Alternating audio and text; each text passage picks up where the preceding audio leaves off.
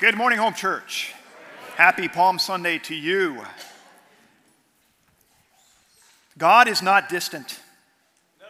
God cares about every one of you that's in this room and watching online this morning. So much that he sent Jesus to die for all of us. So much that he knows every one of you and knows every hair, for those that have hair, on your head. He loves you. And if you haven't caught on, home church is all about being at home with Jesus. It's all about experiencing his presence and knowing who he is. And what I want for every one of you is to clearly understand that as we celebrate Palm Sunday and as we celebrate this Easter season, and of course beyond that.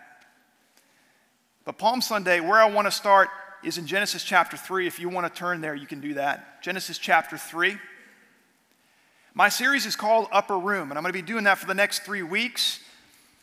And if you know anything about the upper room, and we're going to learn a lot about it in the course of the next 3 weeks, there is a lot that happens in the upper room.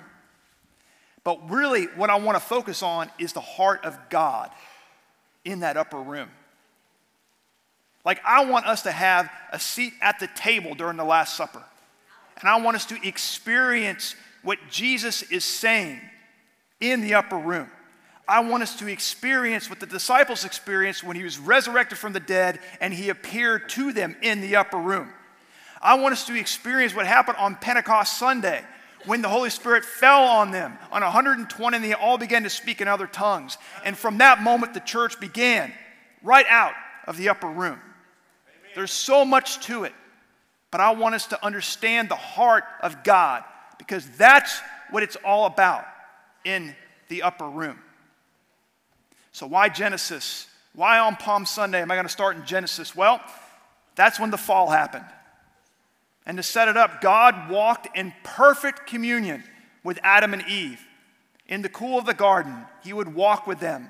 He would connect with them. He would commune with them. They were in union together. It was perfect. It was what it's meant to be. But unfortunately, the devil comes along and screwed up things. He comes in, disguised as a serpent, and coerces Adam and Eve to eat of the tree of knowledge so that they, quote unquote, would be made like God. They would know everything like God. They would know good and evil like God. What harm is that? And he coerces them, and they eat. And the fall happens. So I'm going to begin in verse 7. Genesis chapter 3, verse 7. They eat of the fruit, and then the eyes of both were opened, and they knew that they were naked. And they sewed fig leaves together and made themselves loincloths. And they heard the sound of the Lord God walking in the garden in the cool of the day. And the man and his wife hid themselves from the presence of the Lord God among the trees of the garden. But the Lord God called to the man and said to him, "Where are you?" I have read this 1,000 times. And the thing that stood out to me was the question that God asked Adam and Eve.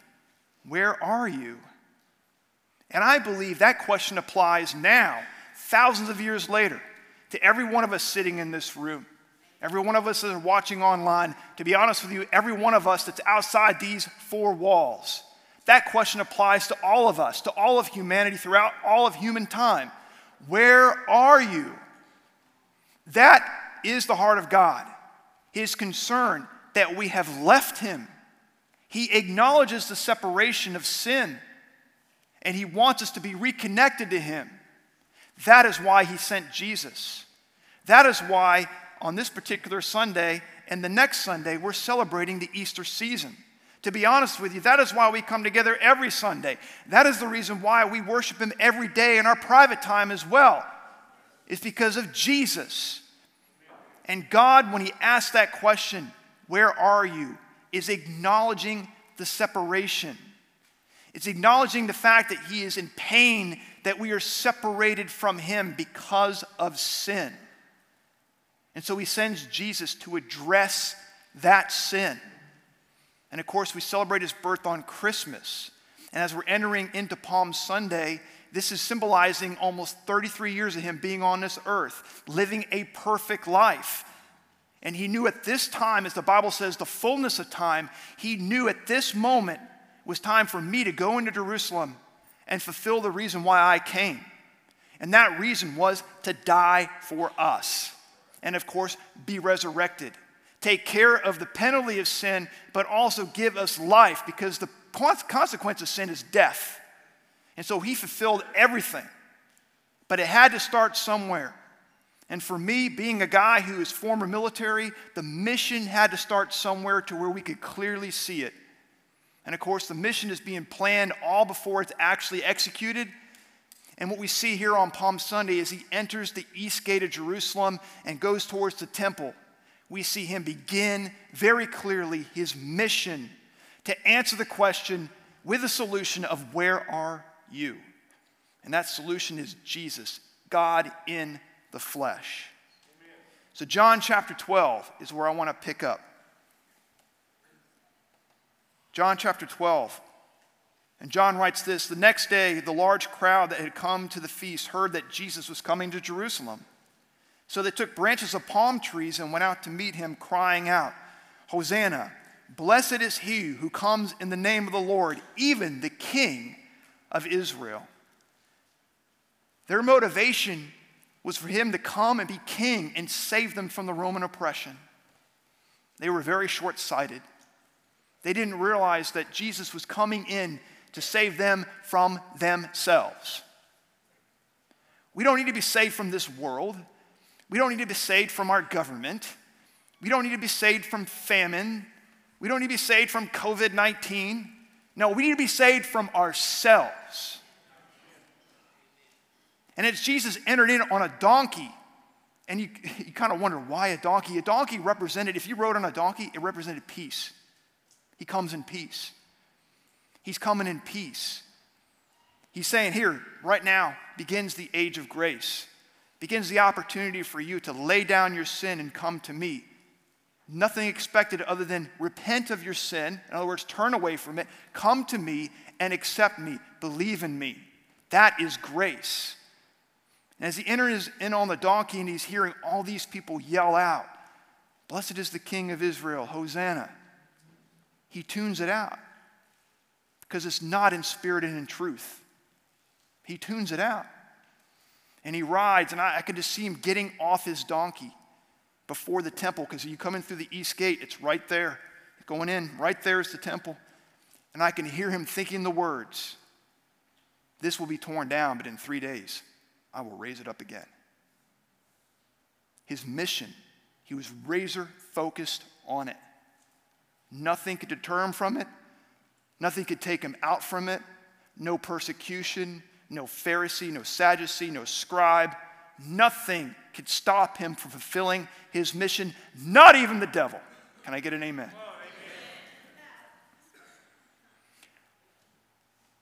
Amani gave a great testimony up here about her mission trip to Pakistan.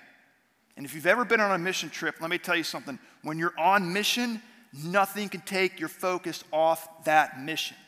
Amen. It's like the Holy Spirit fills you and gives you that resolve to complete that mission. And it's awesome. It's like everything tries to distract you and keep you from being on target, but nothing can. It just won't work. And I remember being in Argentina back in 2014. We visited a church that we were partnering with to help them build their floor. They actually had a dirt floor with a prefabricated building over it. There was nothing but just dirt. And so they asked us to come down and basically fill it with concrete. We had to mix our own concrete. We had to fill it ourselves. We had to dig out the floor and make sure we had a good place for the concrete to be laid. And let me tell you something. That was a job that was one of the hardest things I've ever done in my life. The most manual labor I've ever done was digging out a floor, mixing concrete, and pouring that concrete. But man, nothing could stop us. Fatigue couldn't stop us. Not eating could stop us. Nothing, distractions, the weather, nothing could stop us. We just kept on doing it. And that floor was done in about 4 days. And the very next Sunday, we had church on that floor. And it was the most amazing experience to see the mission completed so that people could worship Jesus on a concrete floor as opposed to dirt.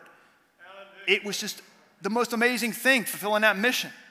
Nothing could get me and our team off focus. And I believe this is exactly how Jesus was when it came time to fulfill his purpose. So why upper room? Well, I want to talk about that over the next 3 weeks. I want to talk about what happens in there. And with that, let's go ahead and just pray. Father, I just thank you so much for everybody that's here and everybody that's watching online. Father, I thank you that today we're going to understand what it means to be connected to you. We're going to understand what happened in the upper room and how it applies to us now. And Father, I'm asking that the words of my mouth be the words that you want me to say today, and there are open hearts this morning to receive. And I just pray this in Jesus' name. Amen. Amen. The upper room. I did some research because I like to figure some things out. You know, I'm always open to learning some new things, and sometimes it requires reading a lot of material. And I read a lot about the upper room. And there's been a lot of debate over the last millennia or so about where the actual upper room is and the location of that room. And there's so much debate about it because, as we well know, the Romans sacked Jerusalem in 70 AD and pulled down all the walls and everything and just destroyed it. And then you have the Crusades later on where it changed hands between Muslim and Christian. And so all these places where we think this is where the crucifixion happened, this is where the resurrection happened, this is where this happened, this is where that happened, it's really up for debate on where these actual places are. And I really got wrapped around, where is this upper room? I'm a history buff. I majored in history. I love history. I love going to places and thinking to myself, this is the spot where this happened. And unfortunately in Jerusalem, sometimes it's questionable whether did it really happen here or was it somewhere else. And God clearly spoke to me during the time when I was researching this and said, doesn't matter. It doesn't matter where this happened. Just know that it did. That's really what matters. And a lot of people are really wrapped around the axle about where these things actually happen, where the upper room is. And if you were to look at it today, what they claim to be the actual traditional site of the upper room, it's a fairly large room on an upper floor, like it should be. It's outside the old city gates of Jerusalem. And it's also, so it has a good face where you could actually see the old city, but also you could see the Mount of Olives. And it's really cool. And they really think that this is the general vicinity. It may not be the actual room, but it's really kind of the general vicinity of where three things happen. And even that's up to debate. Some people say, well, these three things didn't happen in the same room. Well, I think it did, and that's what I'm going to go with. First thing is the Last Supper. The Last Supper happened in the upper room. The Bible says that. We're going to read that here in a minute. The resurrection.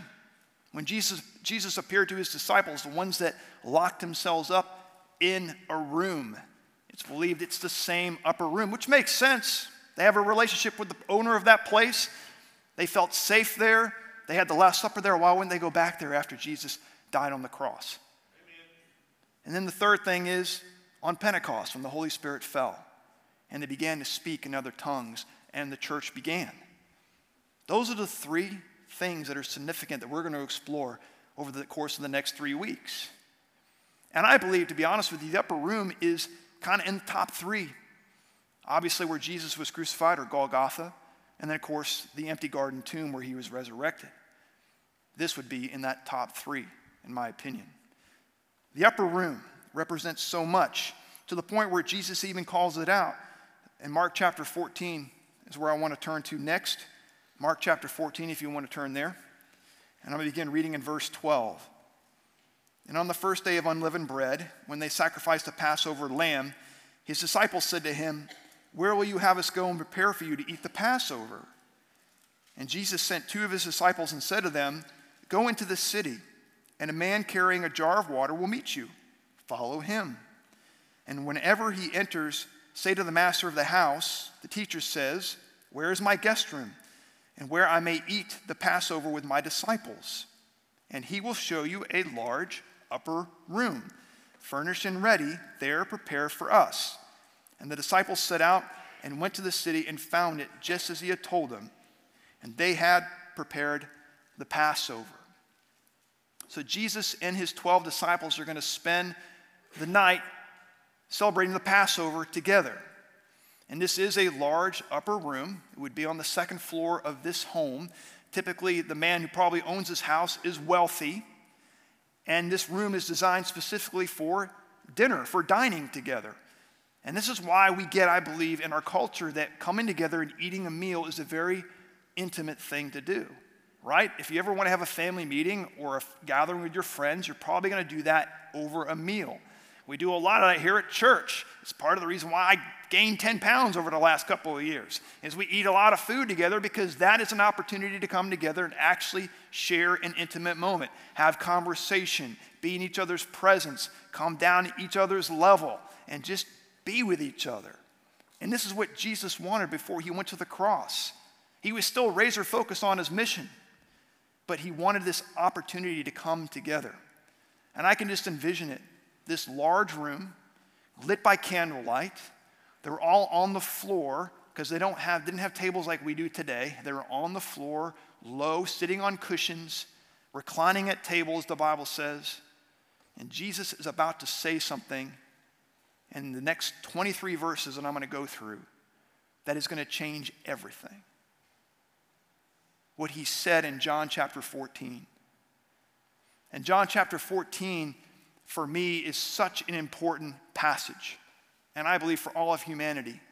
Because if you believe what Jesus says in John chapter 14, man, everything's going to go well for you. Because now you move from death to life. Now you move from sin to forgiveness. And you move into God's good grace, and you have eternal life, and you have relationship with Jesus, which means you have a relationship with the Father, which means you have a relationship with the Holy Spirit, which means this life is not the end. John chapter 14. Man, we're going to go through these 23 verses, and I'm excited to reveal some things that I believe God is saying that will help you and encourage you. So if you will, turn to John chapter 14. John chapter 14, beginning in verse 1. I know we're doing a lot of flipping around today. This is the last section you'll have to turn in your Bibles. So they just get through eating the Passover dinner. Jesus just finishes washing the feet of his disciples, a very humbling thing to do for God in the flesh, to sit down and wash the feet of his disciples. We talked about that, I believe, last week. And as he's done, he goes back to the table, and they're all sitting around him, and this is what he says. Verse 1, let your hearts not be troubled. Believe in God, believe also in me. For all of us that are in here today, how many of our hearts are troubled? We see a lot of things, right, going on, and we've talked about those things. Don't even turn on the news, right? It's very easy for our hearts to be troubled. It's very easy for me to look at my retirement plan and say, oh God, my heart is troubled. It's very easy to see the things that are happening in our nation, to see over just the last few days the severe tornado outbreak that we've seen over our country and say, oh God, my heart is troubled. What Jesus is saying here is, let not your hearts be troubled. Believe in God, believe also in me. That's how my heart is not troubled anymore. It's because I place my faith in God by placing my faith in Jesus. Because what we're going to see here is Jesus and God are one. Amen? That's not really a news flash for us all, but there's something significant there. You believe in Jesus means you also believe in God. God the Father, God the Son. And what's going to happen and why your heart shouldn't be troubled is this next verse in verse 2. He says, in my Father's house are many rooms. If it were not so, would I have told you that I go to prepare a place for you? And if I go and prepare a place for you, I will come again and will take you to myself. And where I am, you may be also. That should be a hanky-waving moment right here. That's awesome. Wherever Jesus is, I am going to be one day. There is a place that he has prepared for every one of us that are in Christ. And when I say in Christ, for those of you maybe that are new here, means you've accepted Jesus. Just like he said, believe in God, believe also in me. You've accepted him. And by doing so, you've turned from your sin and you've received him. And now you're in Christ. Now there is a place that Jesus has prepared for you. And that is good news. This life is not over when the lights go out. You'll be more alive when they do. Because to be absent from the body is to be present with the Lord Jesus. There is that place that he has prepared for us. So last year, my family and I, we went to Disney World last year to celebrate Pastor Elijah's 21st birthday. That was his birthday wish. He wanted to go see the mouse. He wanted to drain my wallet. And that's what happened. And of course, we stayed at a resort within the resort of Disney World. And so one of the things that I remember is we got to the main building of the resort that we were staying in, and we had to walk all the way to the other side of this specific resort. And we were passing building after building after building after building of rooms. It must have been thousands of rooms at this resort. And we finally got to the last building where our room was, all tired and frustrated, all upset, all just, ready to just go to bed because we knew we had another 3 days to spend in the park. And we just arrived, and I remember getting to our room and opening the door, and all that went away because of the Disney magic. Our room was prepared. The big screen TV was on, and they were playing Disney music through it, and they had the schedule of everything that was going to happen at the park the next day. And when the parks opened, the beds were ready, towels were folded up on our beds, the light was even on in the bathroom. It was like they were ready for us. And all that frustration and tiredness went right out the door. This is what it's going to be like when we go to heaven, amen. 1,000 times better. This room prepared for us. And that should give you some joy, right? So Jesus is sharing this with his disciples, and they must be sitting there just mind blown. Like, what does this mean? And I love this. He goes, I will come again and will take you to myself. From the vantage point of where they're sitting in that upper room, they can literally see the Mount of Olives. When Jesus comes back to establish his kingdom on this earth, that's where his feet are going to land. And he's going to come rolling through that east gate again and set up his kingdom. But the good news for us, the church, is we believe the rapture, amen? Amen. And there's going to be a time, and I believe it's close, where he's going to come back, and before you know it, we're going to be with him, and hello, prepared room. I'm looking forward to it. That should give us encouragement. And of course, with the disciples, they're just blown. They don't know what to think of this, but we're going to find out. John chapter 14, starting again in verse 5, there's always somebody that has to ask a question in the middle of something that Jesus, that he said is very powerful. Thomas said to him, Lord, we do not know where you are going. How can we know the way? And Jesus said to him, listen to this. If there's any verse that you memorize outside of John 3:16, this is the one. He said, I am the way. I am the truth. I am the life. Nobody comes to the Father except by me. I am the way. I am the truth. I am the life. If there's anybody in here that's wondering, like Thomas, what is the way? How can I know the way? The way is not something. The way is God in the flesh, Jesus. He is the way. Well, how do we know what truth is? Well, guess what? Truth is a capital T. His name is Jesus. What is life? What's the meaning of life? Jesus. Amen. How can I go and be with God? Jesus. So many people are asking that question right now. How many people in this world are asking this kind of question that Thomas asked? Thomas gets a lot of criticism because he's doubting Thomas, right? He gets a lot of criticism. Let me just tell you something. He finds the way, and he becomes martyred as he's preaching the gospel in what is today known as India. Okay, so he does figure out the way. He does accept the way. And all of us that are asking questions about what is the way, this world thinks that we as believers are narrow-minded. And God bless them. They're right, we are. And I've said that before in here. But our job is to show them the way. Amen? and Jesus is the way. Verse 8, here comes Philip. You think one question's enough? We got another one. Philip said to him, Lord, show us the Father, and it will be enough for us. And Jesus said to him, have I been with you so long and you still don't know me, Philip? Whoever has seen me has seen the Father. How can you say, show us the Father? Do you not believe that I am in the Father and the Father is in me? This is saying, I am God. Amen. God the Father and me the Son, we are one. Amen.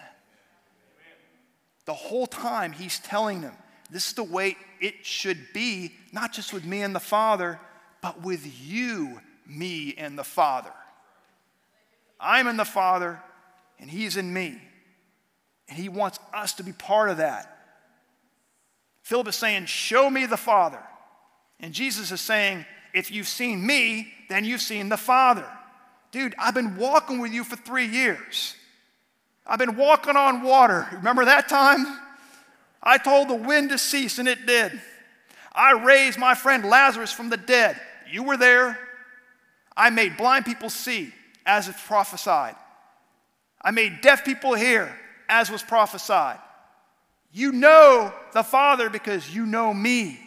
And I have said it, as you see me do, you're seeing the Father. As you hear me speak, you're hearing the Father. Amen. Why are you saying, show me the Father? Here I am. Do you not believe that I am in the Father and the Father is in me? The words that I say to you, I do not speak on my own authority, but the Father who dwells in me does his work. Believe me that I am in the Father and the Father is in me, or else believe on the account of the works themselves.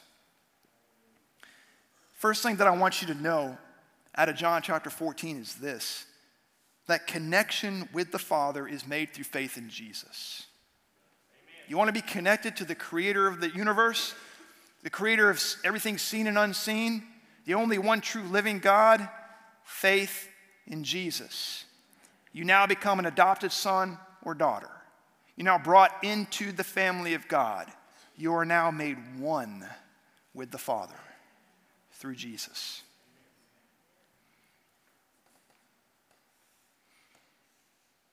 Verse 12, Jesus says this. He says, truly, truly, I say to you, whoever believes in me will also do the works that I do. And greater works than these will he do, because I am going to the Father. And whatever you ask in my name, this I will do, that the Father may be glorified in the Son. Verse 14, if you ask me anything in my name, I will do it. Amen. Jesus didn't just die for us to save us. He died for us so that we could be partners with him. Amen. If you're writing notes today, the second thing to remember from this is connection with God our Father means we're in a partnership. Amen. Jesus just said that we will do his works and greater. That applies to us, the church. This whole thing that we're doing on Sunday to Sunday is not to come in here and just sing some songs and feel good about ourselves. No, this is to do the works that Jesus did and greater. This is our responsibility. That people, when they see us, they see Jesus. And I got to be very careful here because I don't want you guys to think that we become God when we were brought into the family of God. And there has been some, not from here, not from this church, praise God, but there has been some preaching about that, and that is not true. We're brought into the family of God, and we're given responsibility to be Jesus to those around us, meaning we represent him. We're his witnesses. The same Spirit that raised Jesus from the dead is the same Spirit that comes through us. Quickens our mortal bodies, but also comes through to us to show the love of God to people around us. And what he's saying here is, I'm not just the way, the truth, and the life, but I'm also here to partner with you to continue the work until I come back. That is our responsibility as a church. Verse 15, he said, if you love me, you will keep my commandments, and I will ask the Father, and he will give you another helper to be with you forever. Even the Spirit of truth, whom the world cannot receive because it neither sees him nor knows him. You know him, for he dwells with you and will be in you. I will not leave you as orphans. I will come to you. Yet a little while in the world will see me no more, but you will see me. Because I live, you also live. In that day you will know that I am in my Father, and you in me, and I in you. There is that. We're together. We're one. We're brought together in union with God the Father and God the Son. That's Jesus.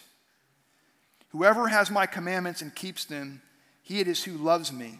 And he who loves me will be loved by my Father, and I will love him and manifest myself to him. The Holy Spirit is brought into the picture. He's talking about God the Father. He's talking about God the Son, that's him, being the way, the truth, and the life. And now he brings in God the Holy Spirit. This is the Trinity. We're seeing him talk through the Trinity and the relationship that they have with one another, and the relationship as we're brought into the kingdom of God that we have with them, that we become one with them. This is this perfect union. This is the way that God designed it to be. It's the reason why I started in Genesis, was the whole where are you? This is the solution. It's happening right here in the upper room, where God is making it so clear, his plan to save us, his plan to redeem us, his plan to bring us back into his family. It's not about a room. It's about the fact that God wanted to make it very crystal clear as to what it means to be in Christ, what it means to belong to his family, what it means to have the Holy Spirit live inside of us. And that's what happens at the point of salvation. When that happens, the Holy Spirit makes his home in us. Now we're God's home. We're his temple. We are the ones that are the light bearers in this dark world. And so what happens is, when we receive Jesus, the old passes away, and behold, all things become new. Everything within us becomes new. The new creation in Christ. And we're stamped and we're sealed for all eternity as belonging to God's family. And if I'm a disciple sitting there hearing this for the first time, again, I'm just, what is he talking about? But we have the benefit of looking back and seeing and being able to talk about this and being able to be encouraged by his word this morning. The Holy Spirit brings us in union with Jesus and the Father. And I think about the union, I start thinking about the Civil War. I'm a big Civil War buff. Grew up in Virginia, went to a university in Virginia that's a military university, VMI. A lot of Civil War history in the Shenandoah Valley, a lot of Civil War history throughout the state of Virginia. But man, one thing that Abraham Lincoln said to his generals, it was, I will preserve the Union at all cost. Whatever it takes, I will preserve this Union. And I thought about this because there's something that I have a military history calendar on my desk. So every day I pull it off and there's something new. And there was something that happened just a couple of days ago in 1865 when Abraham Lincoln met with his generals, Sheridan, Grant, and there was one other, I forgot. And they were talking about how they were going to end the war. And he said, whatever needs to happen to get them to surrender, let's do it, because I need to preserve this Union. He knew the mission, and he would do anything to make sure that mission was accomplished. And I started thinking about what I'm talking about today. God did everything to make sure that the Union was preserved for all eternity. He was willing to sacrifice anything, and that's why he sacrificed Jesus on our behalf. That union is sealed with the Holy Spirit. Now here comes Judas in verse 22. Question number 3. Judas, not Iscariot, said to him, Lord, how is it that you will manifest yourself to us and not the world? That's a good question, Judas. Guess how he's going to do it? Through the church. Through you. He was able to physically do it in front of them. We weren't there 2,000 years ago. We didn't see this happen. But when we accepted Jesus and received the Holy Spirit, now all of a sudden now, we're given that responsibility to manifest Jesus to the world. That's how that's going to happen. And church, how well are we doing that right now? Because what I'm seeing here is Jesus expressing love for us that's unconditional, unmerited. Doesn't require us to be good. or do certain things requires us to turn from our sin and say, I believe and I accept you as my Lord and Savior. And truly mean it. This right here is grace. This is love. This is not God judging, condemning, distant, making you feel guilty or shameful. That's the devil, not God. This is God saying, no, I am very much in your life. I don't want your heart to be troubled. I very much want you to believe in me by believing only in Jesus.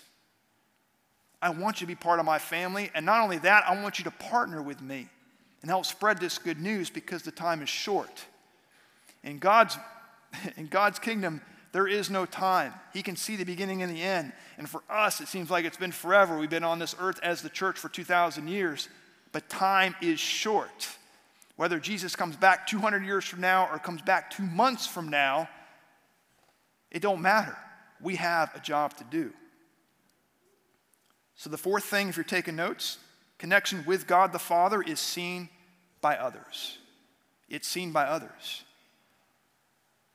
And I love Sunday mornings. I get to see you, all of you. In some cases throughout the week, I see some of you too. But mainly on Sunday morning, I see all of you collectively. And a lot of you, thank you, praise God, encourage me. I feel like more than I encourage you. Like I can sense that you're connected to God because the presence of God manifests through you to me. And if you're doing that for me, how much more are you doing that for others around you? That's so important.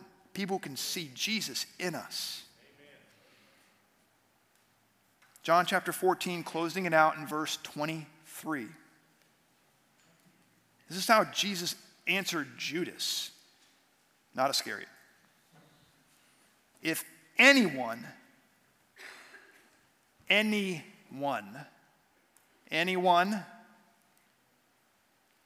Jew, Muslim, gay, straight, pro-life, pro-choice, Republican, Democrat, independent, libertarian, prostitute, lawyer, doctor, anyone loves me, he will keep my word. Well, how will I keep your word? Believe in me. How will I not grieve the Holy Spirit? Believe in me. And my Father will love him or her and will come to him and make our home with him. Now, I really love the fact that our church is named Home Church. There's your verse, Pastor Elijah. There's the verse for this church. A place where we believe in Jesus and God makes his home with us.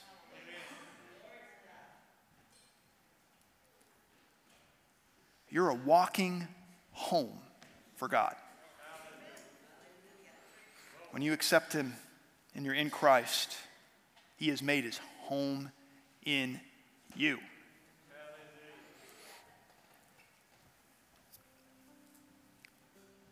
Man, I claim depression gone in Jesus' name. I claim stress and anxiety gone in Jesus' name. I claim that you walk in health and prosper, even as your soul prospers. Man, why is all that possible? Because God, through Jesus, has made his home in you. And what I'm going to say here today is we need a homecoming. And I believe that God is asking the question, where are you? Not just to unbelievers, but also to believers. Where are you? Has your relationship grown cold? Have you become lukewarm? Are you hot? Have you turned away? Have you made church your routine? Man, the upper room represents an opportunity for us to have a homecoming. That God doesn't just want to make his home in you, but he wants you to come home. And what the upper room represents, and this is really my main point, is for us to come home out of the world. To come home out of the world and become one with God. That's the plan. That was the plan all along. That was why the garden was formed and why God created man and woman who became husband and wife and later became one flesh. It's a direct representation of the reason why Jesus came, was to bring us home. And I don't know about you, but my kids, for the most part, have left my home. But whenever they come back into my house, it is a joyous opportunity for us to reconnect. Like I throw out the red carpet, welcome home. In some cases, they know the garage code. They just come right on in and open the door, come in, and hey, it's great to see them. And I love seeing them. My heart leaps to see them. I see my son every day in the office, but when he comes over to the house, it's like, welcome home.